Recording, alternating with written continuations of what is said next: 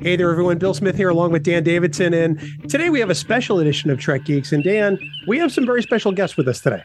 Yeah, very special guests. Of course, we want to welcome back our good friend John Billingsley, fantastic actor, and also another fantastic actor, Jonathan Del Arco, was with us, and also SAG negotiating committee member Natalia Castellanos, and a fantastic actress. And a fantastic actor. I'm sorry, I did not put that in my notes, and that is my bad. We want to let everybody know about a very special event that's coming up in just a few days. But first, we want to get an update on how things are going regarding the SAG-AFTRA and the WGA strike. So let's start with you, Jonathan. It's great to see you. As I mentioned before we started recording, I had the opportunity to speak to you a couple of years ago. It's good to see you again. And what's happening, my friend? Well, I'm going to defer to Natalia on exactly what is happening in terms of the strike, because she is not only more brilliant than I am, but also better informed about what is happening in a granular manner. And then she could toss it back to me, and I could tell you about the event we're planning around what's happening with the strike. So, Natalia, you go first. Thank you. I love it. So, of course, as everybody knows, we're already on day 53 of the strike for SAG-AFTRA and 127 for WGA. And some of the things that we're fighting for, of course, are similar, but there's also a couple nuances that are a little different because our crafts are a little different, right? So for actors in general, right, we're looking at raising the minimums. But when we talk about raising minimums, we're also including inflation that just has not, our minimums have not gone up. And I do want to clarify, because I've been reading a lot of stuff out there that people are like, why not ask for more than just minimums? Minimums is where our contract is the base pay, but that doesn't mean you can't negotiate higher than that, right? And that is just so that every single person that works the contract at least gets a livable wage. So that's where it kind of our floor per se, right? There's no cap on the ceiling. We're also looking at, dealing with getting a piece of the pie for revenue sharing, right? So for our streaming companies, because the industry has shifted so drastically on the way that they distribute a lot of our content with streaming, we as actors do not get paid right now when things are streamed, right? So you see a show that somebody over here is in as well that, we've seen that it has risen on Netflix, and all our actors on that show, I'll just say it, Suits, because I'm not on it, are not getting paid, right? They're not getting any residuals. So what we're asking for is a percentage of their revenue that they're making because we're collaborators. The other thing that we are working with of trying to better and change and shift is our health and pension, right? So to qualify for health insurance in SAG-AFTRA, you have to make $26,470 annually. And that means that throughout the year, whenever you qualify, you have to make that amount. 86% of our 160,000 members do not qualify for health insurance. So out in the world, everybody thinks celebrities, it's just about celebrities, but no, this is the working class that we're looking at. And then, of course, we have protections and guardrails around self-tapes, which is many people might not, know what that is. And we'll maybe go into that later. But the next thing, which is a huge part, which I think everybody can relate to, is the existential threat of artificial intelligence, where they just want to pay us a half a day to get digital replicas of us and use our image and likeness and voice for whenever they want and not pay us anymore. So what we're asking for is, of course, consent and compensation, guardrails around AI. We're not trying to kill AI. We're just trying for it to work with us. So those are kind of like the umbrella points of what we're fighting for right now. I'm all for killing AI. I mean, I'm going to come right out and say it. Org our part AI. Get all excited about this. You asked where we were, though. We are waiting for the AMPTP to come back to the table. That was my next question. Has there been any response? No, they actually have not come back to the table with us. They're right now sitting down with the WGA.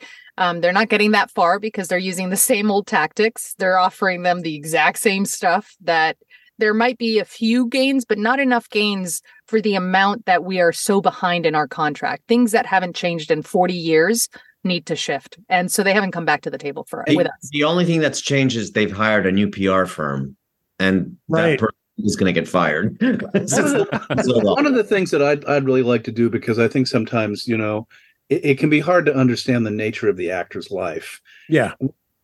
When we talk about a minimum, if somebody who's not in our business hears what that minimum is, they might think, well, that's a fairly high amount. But we may only work 1 day a month. We may only work 4 days a year.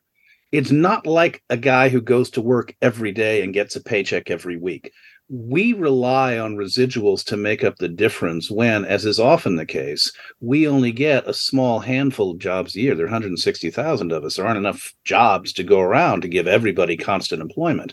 It's the residual stream. It's the participation in that kind of profit sharing that allows an ecosystem to survive. And one of the things that I really have been talking about a lot that I want to keep stressing is that Star Trek believes in the value of an ecosystem in which everybody comes together to cooperate and collaborate to build a structure that is called a civilization. Right now, the AMPTP is essentially acting as if they have no responsibility to help support that ecosystem, to keep actors, writers, designers, and people in this industry at the table because they believe there is a possibility of making a career of this. So, well, the news just broke this morning that this is just to give the audience context as to how foolish the studios are.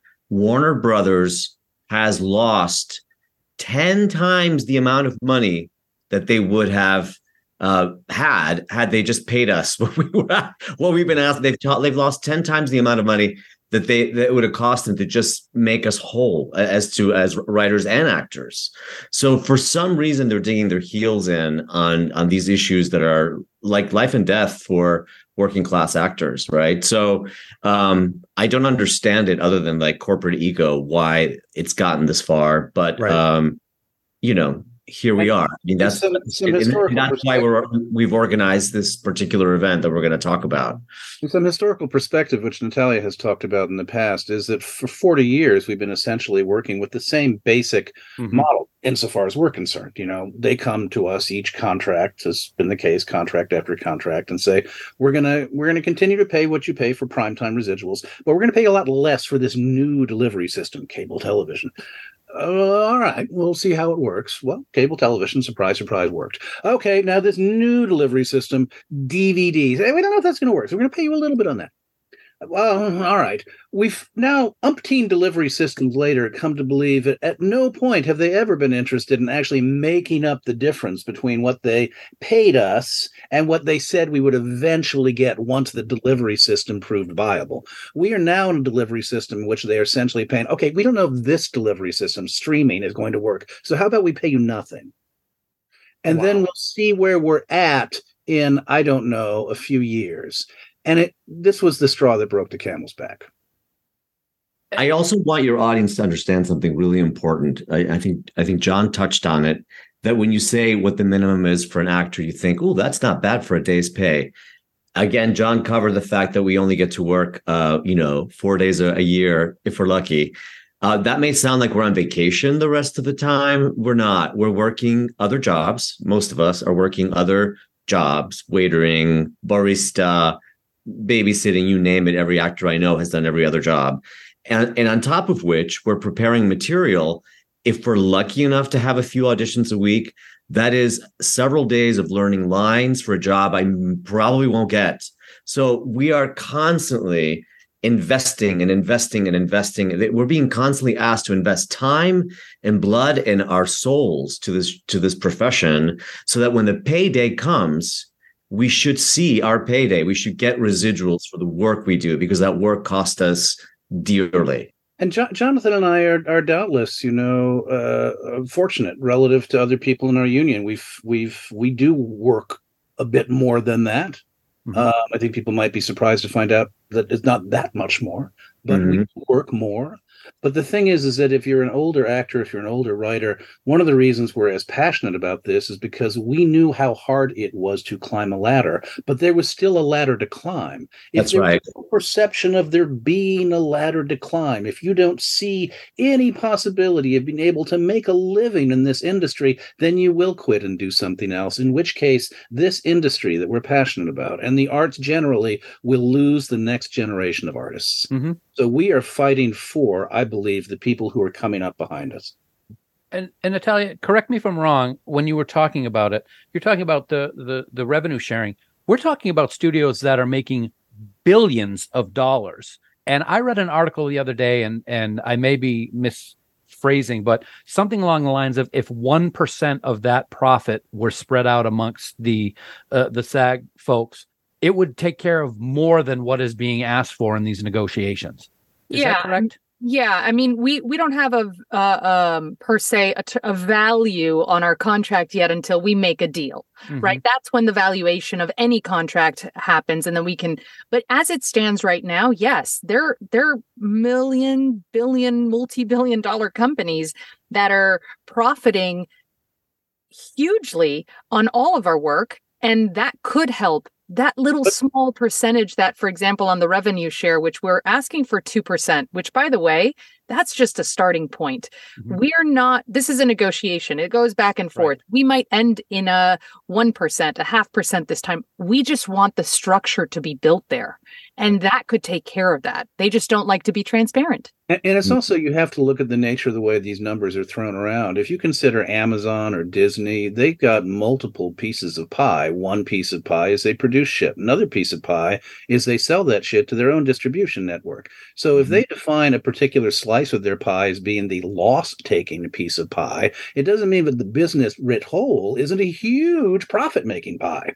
So there's a lot of fuzzy math that is difficult to parse, that is intentionally designed. By design. Yeah, absolutely. Yeah. Design. And I dare say it's kind of surprising the CEC hasn't caught up to this. How a Netflix doesn't deliver to their shareholders their numbers of how many viewers they have seems to be completely illegal. It just doesn't make, like, if a company would hide their math from their shareholders, it makes no sense. And I'm kind of waiting to see when the shareholders on these big companies are going to start saying, make a deal because you're fucking shit up. You know what I mean? So I'm waiting for that moment. It's going to happen at some point when content runs out and they're going, wait a minute, why do I have stock in Warner Brothers, right? If it's not producing. So, well, and if you think about it, right, a lot of these companies are now going to AVOD, which is ads, video on demand, right? Advertising video on demand, where they need to start showing, and streaming, they need to start showing these companies that how much revenue they're also making and show them data, because people that are putting commercials on the air, they need to know that was happening prior to streaming. But now with the streaming platforms, they're just hiding it all. They know the numbers, you just don't want us to know them. And to get back to the ecosystem question, what is so frustrating is, to a certain extent, the corporations painted themselves into a corner with streaming in many respects. And they've now turned around and said, well, we can't quite figure out how to make this profitable. We don't have advertising, and the subscription, we can't charge that much more. So we're going to ask you guys to pay for it by, in essence, not making any money off it. How about that? If something is broken, everybody who lives with the effect of the brokenness needs to be part of the solution. And I think that's one of the things that, to me, is really imperative, is that people in labor unions talk to their bosses right now, and we need to stop saying, please, sir, may I have some more, and start saying, we're partners. We make something together. You can't do it without us. We can't do it without you. Let's talk about how the structure can be improved. Candidly, that's how it works in Germany to a much greater extent, and it's how it used to work in America. Interesting. I think the thing that I've learned in this process is that I really know very little about labor agreements, especially when it comes to entertainment. I feel like I've become so educated in this process, and I still only know this amount. I think I'm embarrassed to think that this is how it works in this country. because for all of the entertainment and the education and the emotion that we get through these artistic works, to hear that the people who are embodying them are essentially getting nothing really just makes me weep for the future of humanity in a way. And the fact that we just don't respect art the way that, I'd like to think we once did. We still get something from certain delivery systems, a Sure. prime time rerun.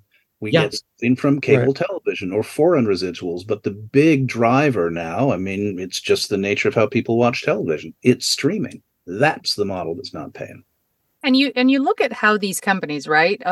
I feel like, Netflix was the one that kind of shifted things in a very different way, right? Where streaming is now the thing. And they just don't even think about everything else that happens, right? So with our cable subscriptions or our DirecTV subscriptions or, any of that, we used to pay a good chunk to get a bunch of different channels, and it was in a bundle and all of that good stuff. All of that money went towards the syndication of some of these shows, the ads, all of this stuff. Streaming, they're charging us $5, $6, $12, $15 a month for a streaming. You're not getting the money, but you're not then paying us the right amount. You're getting all of this free stuff for a lot less. And like Snoop said, if there's a million streams, I need to see where's those $1 million. Like, it's true. What's happening? Oh, and they killed a bit of a golden goose. I mean, I think some of it is there's money there that they're hiding. Some of it is that they made a big mistake. Advertising, it pays a lot of freight. I mean, if Joe Schlabotnik can, for $10 a month, have this vast library without any ads, well, that's a huge amount of money that is simply not being funneled into the system. Mm-hmm. Right. That was going to be something I said is you can pay an extra $4 on your streaming subscription to be ad free. That $4 certainly cannot even come close to the money that is being, I don't even know if lost is the right word. One of the things that's awkward about the conversation, and forgive me, I'm not on the SAG negotiating committee, but I think one of the things that's really challenging is to talk to people who are consumers and say, we as consumers sometimes kind of want the best possible deal without regard to whether or not the people who are making the thing we want to enjoy are actually going to get paid. Right. I think I keep coming back to the journalism industry and what happened with newspapers. People wanted news for free. And by God, you can get news for free now, but consequently, newspapers are almost dead in America, and they play vital public service. Well, you can almost say the truth is up for sale, right? Because you're shopping the news you want to hear, as opposed to real news, which is what you used to pay a subscription for. You paid reporters to go get the news. Now you're love you, man. and some of these problems are I don't want to say they're intractable, but they're extremely difficult. But you can't one constituency can't solve it without regard to the way it impacts the entire ecosystem. Mm-hmm. Natalia, I have one question with regards to AI. You talked about that briefly a minute ago, and then we'll get on to our big event that we wanted to talk about. I'm gonna reference something without using names if I can. In the past, we've had what's that? I said you can use names. Oh, okay, great. In Rogue One, for example, Carrie Fisher is digitally made, and the actor who played Governor Talk, and the name is escaping me, which it shouldn't be. Is that just the beginning of what we are seeing the studios go towards and that type of thing where if the actor has passed away, is it going to be a different kind of offshoot of the negotiations as to whether the estate allows that and what they're going to pay versus what you're talking about, which is far more dangerous in terms of just having somebody come in for a short amount of time and get paid virtually nothing for it? Yeah, so that is actually something that we're dealing with right now in the room right now, because the studios wanted to not pay deceased actors for their image and likeness and just use it whenever they wanted to. Mm-hmm. And so that is something that, funny that you mentioned Carrie Fisher, because her sister is actually on our negotiating committee as well. And, she's like, that's my sister. Mm-hmm. You need to pay the estate. You need to compensate and ask, because at the end of the day, imagine if your image and likeness is digitally replicated and nobody comes to you and says, you know what, we're going to put you in this really risque film, and you just see your image and likeness in a risque film, and you're like, well, wait, I never allowed that. And this is where how advanced AI has already become, is that it can remove clothes, it can add on makeup, it can put on clothes, it can fix so many different things. It could change me as a Latina to look Asian. It can change my hair color to be red, whatever the case may be. And it's gotten so advanced. And so that is stuff that we're fighting now to be compensated. And these contracts, this is why it's so timely, is because our contracts are negotiated every 3 years. And the way AI has, a lot of people are mentioning Chat GPT, but there's actually behind the scenes even better Chat GPTs out there that are much better than what we the public see. If that is changing so rapidly in 3 years, I mean, there's just no way we're going to be able to catch up. Now is the time. And envision the bar scene in Star Wars, or envision Rick's place in Casablanca, or envision any crowd scene where they can just do it digitally, where they don't actually have to have live actors. It's not just all those people who are background artists and people who have one-line roles who are suddenly no longer getting work. It's also the makeup artists and the hairstylists and the production assistants and the people who rent out the motor coaches, the crafts people, the catering. Yeah. It is the short-sighted desire to save a buck in making a particular project by putting a spear through a great teeming, beating heart of the people who make up the ecosystem. And one last thing. I was just going to add one last thing to that is, with AI, we've already seen amazing things like with CGI and creations around that. But the problem, we're okay. That's not something that we're like, don't do that anymore. It's just now what they want to do is then you've already worked that scene, and then they can actually fill just that scene. Right. So you got paid for the time there. But what they're trying to do is, if they hired me, for example, as a background actor in one of those scenes that John just mentioned, they pay me for that scene, but then they can take my digital replica and put it on any other scene. And then what they're doing is they're, eating at your other days of work and your other hours of work. So 2 weeks of background in Spartacus becomes half a day. Right. Right. One of the things that's amazing to me, and I said I had one more thing, but I have one more thing. one more thing is amazing to me, and this happened to me just this past weekend. Is a lot of people out in the public who are watching what's going on with the struggles that you guys are having with this strike and the negotiations only think of the actors and only think of the people in front of the camera. And there's so many people that are being affected behind the camera. My nephew is getting married in a few weeks, and I just found out that his fiance's uncle is part of WGA and hasn't worked for 5 months. Yeah. And you don't know how it's affecting so many more people than just what we see on TV. And I think it's the economy, right? Like, it's not just about the writers or the actors or the producers. It's the entire economy where these studios create, like, where they are production hubs, whether it be Atlanta or Chicago or New York or Dallas or Florida, anywhere. When they go to those cities, we are talking about hotels are being booked up. We're talking about restaurants and local businesses and coffee shops and supermarkets. All of that goes up. That is all part of the ecosystem and the economy. And without that, nobody can survive. Yeah. So it's affecting you as well. We're one union, but unions matter. And this is a thing, I think what we really also want to keep talking about is the idea that while it may be difficult for people to parse the particular nature of the way we pursue our work, in the end, we're laborers. Like laborers in other industries, all labor fights for the same thing. And historically, we've all fought for essentially a decent wage, the opportunity to buy a house, the opportunity to send your kids to school, the ability to retire, the ability to not work yourself to death during a job. Everything that we take for granted as Americans was fought for by labor. A lot of people would look at us. Bill Maher made a snotty remark on television, effectively saying, well, who do you think you are? Cesar Chavez? Who cares what you're going through? But the reality is that everybody in labor unions is fighting for the same fundamental rights that have been stripped away from us very thoughtfully and I think this is really important, very thoughtfully by a political class and a corporate class that wants to keep labor earning less. That's what allows corporations to make more money. That's what allows people who get donations from corporations to make more money. If the labor makes less, business prospers. Labor used to be a third of the workforce. Now it's a tenth of the workforce. Wow. Amazing.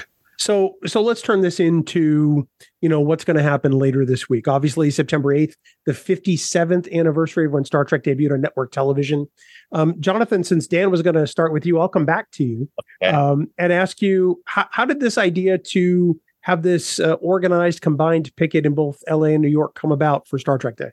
Well, the genesis of it started in May when I was picketing with the writers, just because I had friends on the picket line. And once the writers went on strike, I thought, this is my strike too, because we can't act without scripts. Right. So I went picketing, and someone on the line, one of the captains, recognized me from my role on the franchise. That's how I'll refer to the show.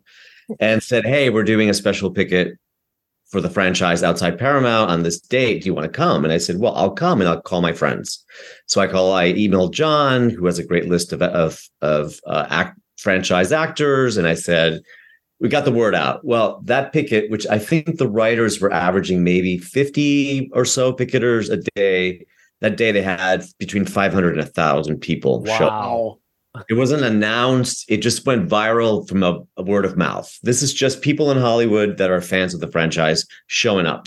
It was amazing. So when we were on strike, I ran into John, and he goes, hey, when are we going to do one of these for us? And I said, that's a great idea. Let's noodle it. And then I thought, we thought together, the day that commemorates Gene Roddenberry's vision of the future, September 8th, would be a fantastic day, because that day the corporate giants use it to sell their network and their shows, and they use us.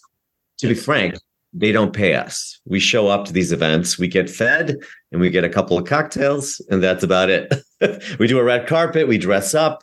That's it, folks. We don't get paid to go to celebrate that day, but it's a fun day. I get to see my friends, and I always go. And I thought, well, this day, let's take it back. Let it be about the fans. Let it be about the people that create the show, not the suits that pay the checks. Let it be about the creators, right? And the fans, because the fans have always been, in my opinion, not just the reason Star Trek exists. I said it, sorry. But the reason we've all had jobs, because the fans have maintained even my lifestyle through the cons and through supporting me in my own career.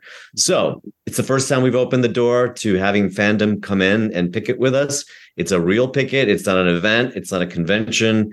John will give you more details on it, but we're really excited about it. We have a great response from fan groups. We've had a great response from actors. We've got amazing actors showing up, including these two beautiful people. And George Takei is coming, who was a part of he just wrote us that I was at the picket 40 years ago, right? Where Ronald Reagan apparently showed up. 1960, 19. Yeah, so he's coming, and Jerry Ryan, and we just have a ton of fantastic Trek people that are going to be there, and fans. So it is a picket, and I think that's really important for us to kind of make sure people understand. If this was, if we had speeches and a podium and microphones and all that, then we would have to pull a permit. Because it's a picket, it's a moving picket. Everybody's going to be walking with the signs.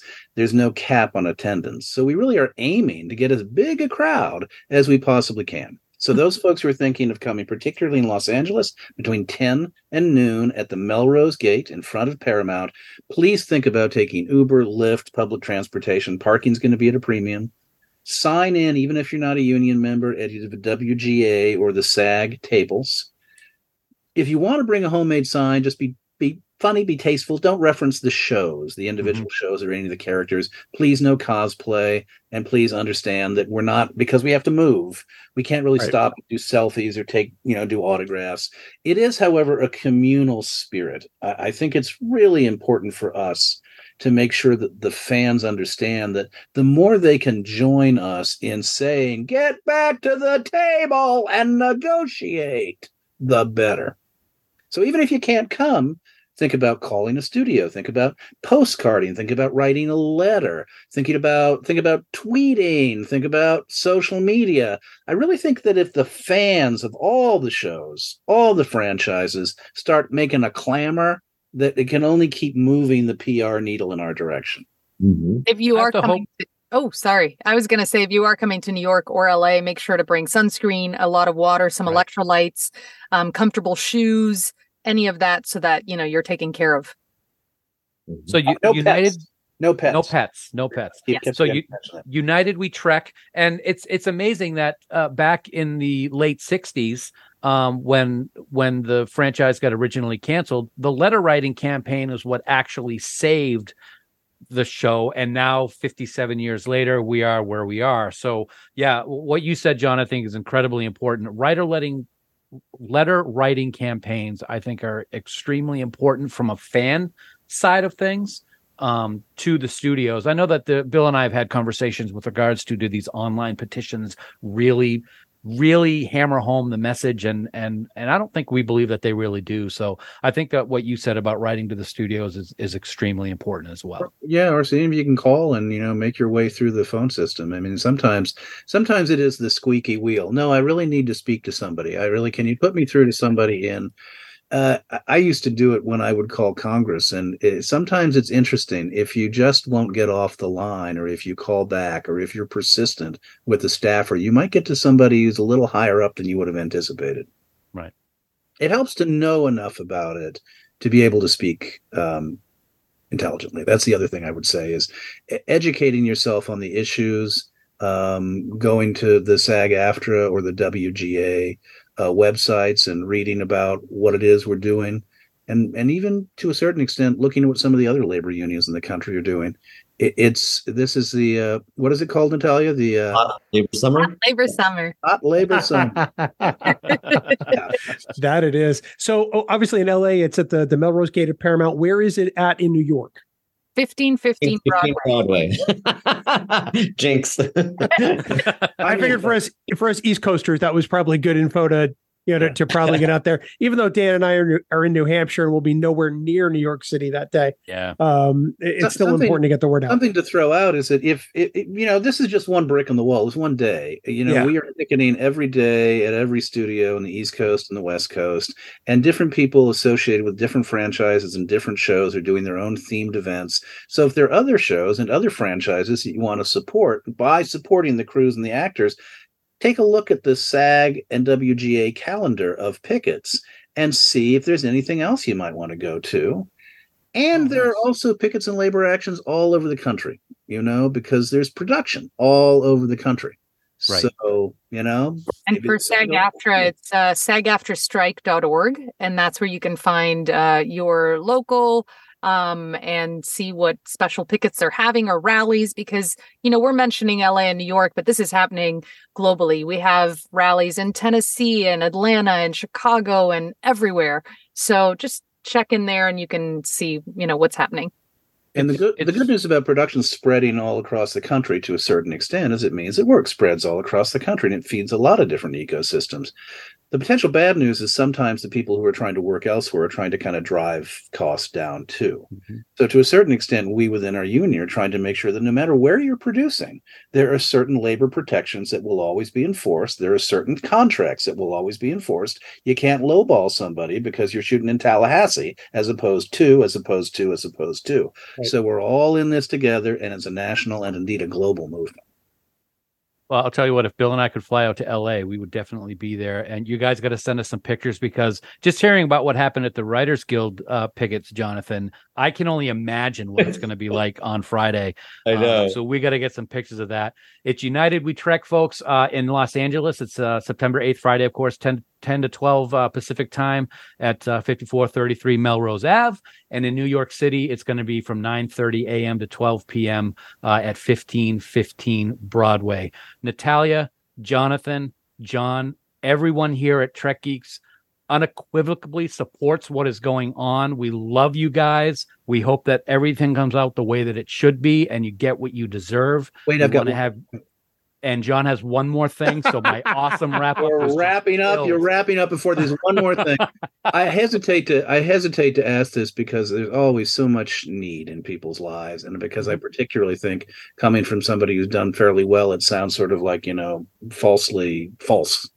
But the SAG-AFTRA Foundation, there are a lot of people in our industry, 160,000, who are really suffering, who aren't able to make a house payment, a rent payment, put food on their table. So if you are inclined at all to support people in this industry as they're trying to climb a ladder, as the ladder is being lifted out of their reach, you might consider making a donation to the SAG-AFTRA Foundation. And that's SAG-AFTRA.Foundation. SAG-AFTRA.Foundation. And John, as you may remember, a few weeks in Vegas, you put your money where your mouth is and did a semi striptease at our live podcast. It wasn't his mouth. To raise money. Yeah. It wasn't really a striptease. It was people were saying, "Put it back on, put it back on," and that's true. Yeah. And we raised $250. So it was so that was for a good cause. So I didn't even get my shirt unbuttoned either. It was not. You got your first shirt unbuttoned because you put it on my head, and I'm never going to get over that. That's right. I forgot about that. We can't thank you guys enough for being here to let us know what's going on and to promote this wonderful event on Friday. We look forward to having you all back at some point for another update. Thank you so much. Thank you. Thank you so much.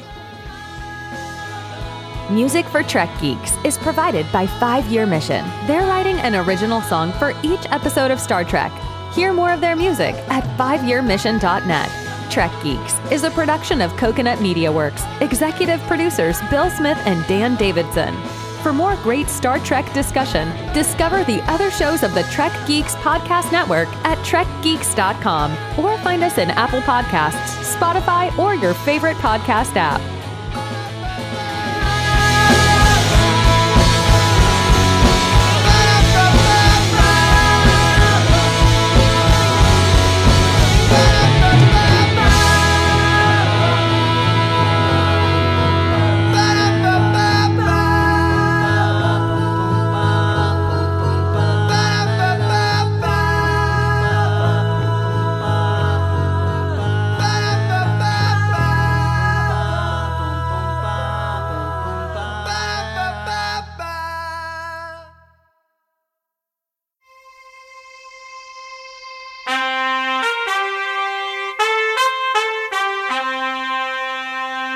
Coconut.